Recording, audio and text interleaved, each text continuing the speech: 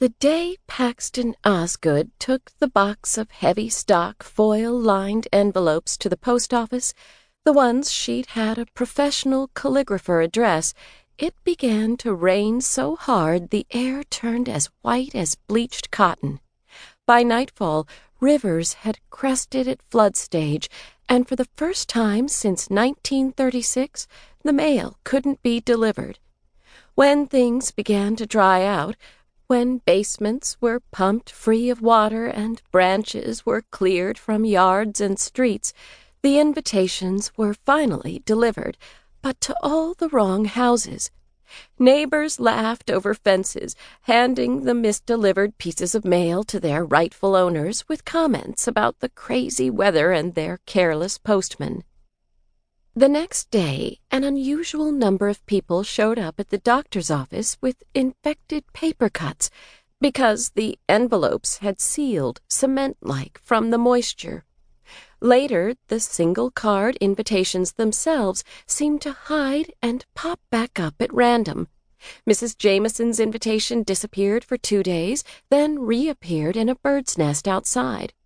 Harper Rowley's invitation was found in the church bell tower, Mr. Kingsley's in his elderly mother's garden shed. If anyone had been paying attention to the signs, they would have realized that air turns white when things are about to change, that paper cuts mean there's more to what's written on the page than meets the eye, and that birds are always out to protect you from things you don't see. But no one was paying attention, least of all Willa Jackson. The envelope sat untouched on the back counter of Willa's store for over a week.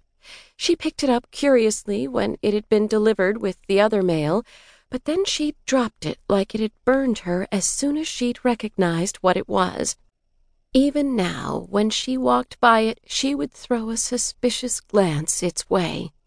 "Open it already," Rachel finally said with exasperation that morning. Willa turned to Rachel Edney, who was standing behind the coffee bar across the store. She had short, dark hair, and in her capris and sport tank looked like she was ready to go climb a large rock. No matter how many times Willa told her she didn't actually have to dress in the clothes the store sold, Willa herself rarely deviated from jeans and boots, Rachel was convinced she had to represent. "I'm not going. No need to open it," Willa said, deciding to take on the mundane task of folding the new stock of organic T-shirts, hoping it would help her ignore the strange feeling that came over her every time she thought of that invitation, like a balloon of expectation expanding in the center of her body. She used to feel this way a lot when she was younger, right before she did something really stupid. But she thought she was past all of that. She'd padded her life with so much calm that she didn't think anything could penetrate it. Some things apparently still could. Rachel made a tisking sound. "You're such an elitist."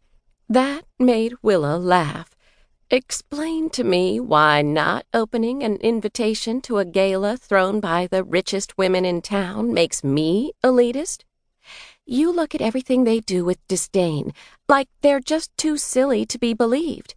"I do not."